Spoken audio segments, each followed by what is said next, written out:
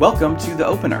Every weekday morning, we'll start off your day with a quick look at stats, trends, and trivia around the game of baseball.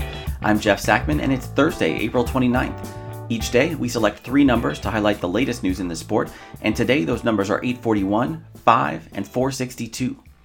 Our first number is 841, Nick Solak's slugging percentage against fastballs this season. The Rangers second baseman made headlines on Tuesday with a 2-home run outburst, and he continued crushing Angels pitching last night, going 2 for 3 with a double. His extra base hits against 3 different Los Angeles pitchers had a lot in common. Each one came off a sinker or 4-seamer thrown 92 or 93 miles per hour. Pitchers are pumping 4-seamers, 2-seamers, cutters, and sinkers to Solak 55% of the time, and the former second-round draft pick out of Louisville has made them pay.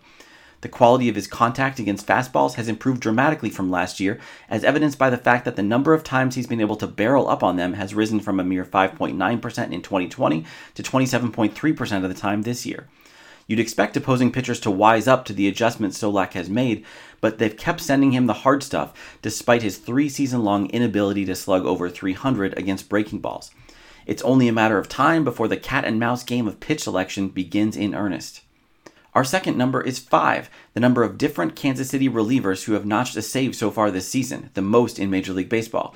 Royals manager Mike Matheny's willingness to risk rehashing the closer-by-committee debates of yore is just one of the peculiarities behind his club's AL Best 15-8 record. Despite outstanding starts from new first baseman Carlos Santana and starters Danny Duffy and Jacob Junis, the numbers point to some regression to the mean. Vegas set the team's preseason over-under at 75 wins. They've scored only 6 runs more than they've allowed, and history suggests that winning 6 out of 7 one-run games isn't going to last. They've benefited from 7 different batters putting up an OPS over 800 in high-leverage situations, 5 of them over 1,000. That has made for a fun month in Kansas City, but sustainable it is not. All that said, a strong and properly deployed relief corps is one of the few ways to consistently win close games. If Matheny and his front office's willingness to get creative with the bullpen is any indication, the Royals will continue to defy the odds, even if their days at the top of the American League are numbered. Today's third and final number is 462, Jacob deGrom's batting average in 13 plate appearances this year. We would understand if the Mets ace spent a little more time on his hitting these days, as he suffered yet another undeserved loss last night, a 1-0 decision despite throwing 6 innings, striking out 9, and allowing only 4 base runners. The 2-time Cy Young Award winner hasn't historically been an offensive threat, with a 189, 226, 237 slash line in almost 400 plate appearances entering the season.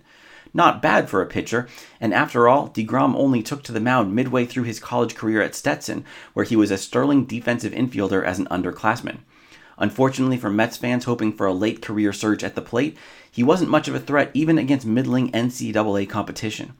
In his junior year, his OPS peaked at 671, hardly the sort of number to capture a scout's attention unless it's attached to a suddenly live pitching arm. Logic says that deGrom's 6 April hits are just a fluke, but we surely speak for everyone in our wish for anything that will get this guy more run support. That's it for today's episode of The Opener. Please subscribe wherever you get your podcasts, let us know what you think on Twitter at OpenerPodcast, and help others find the show by leaving a review on iTunes. You can always find episodes and full transcripts at openerpodcast.com. Thanks for listening.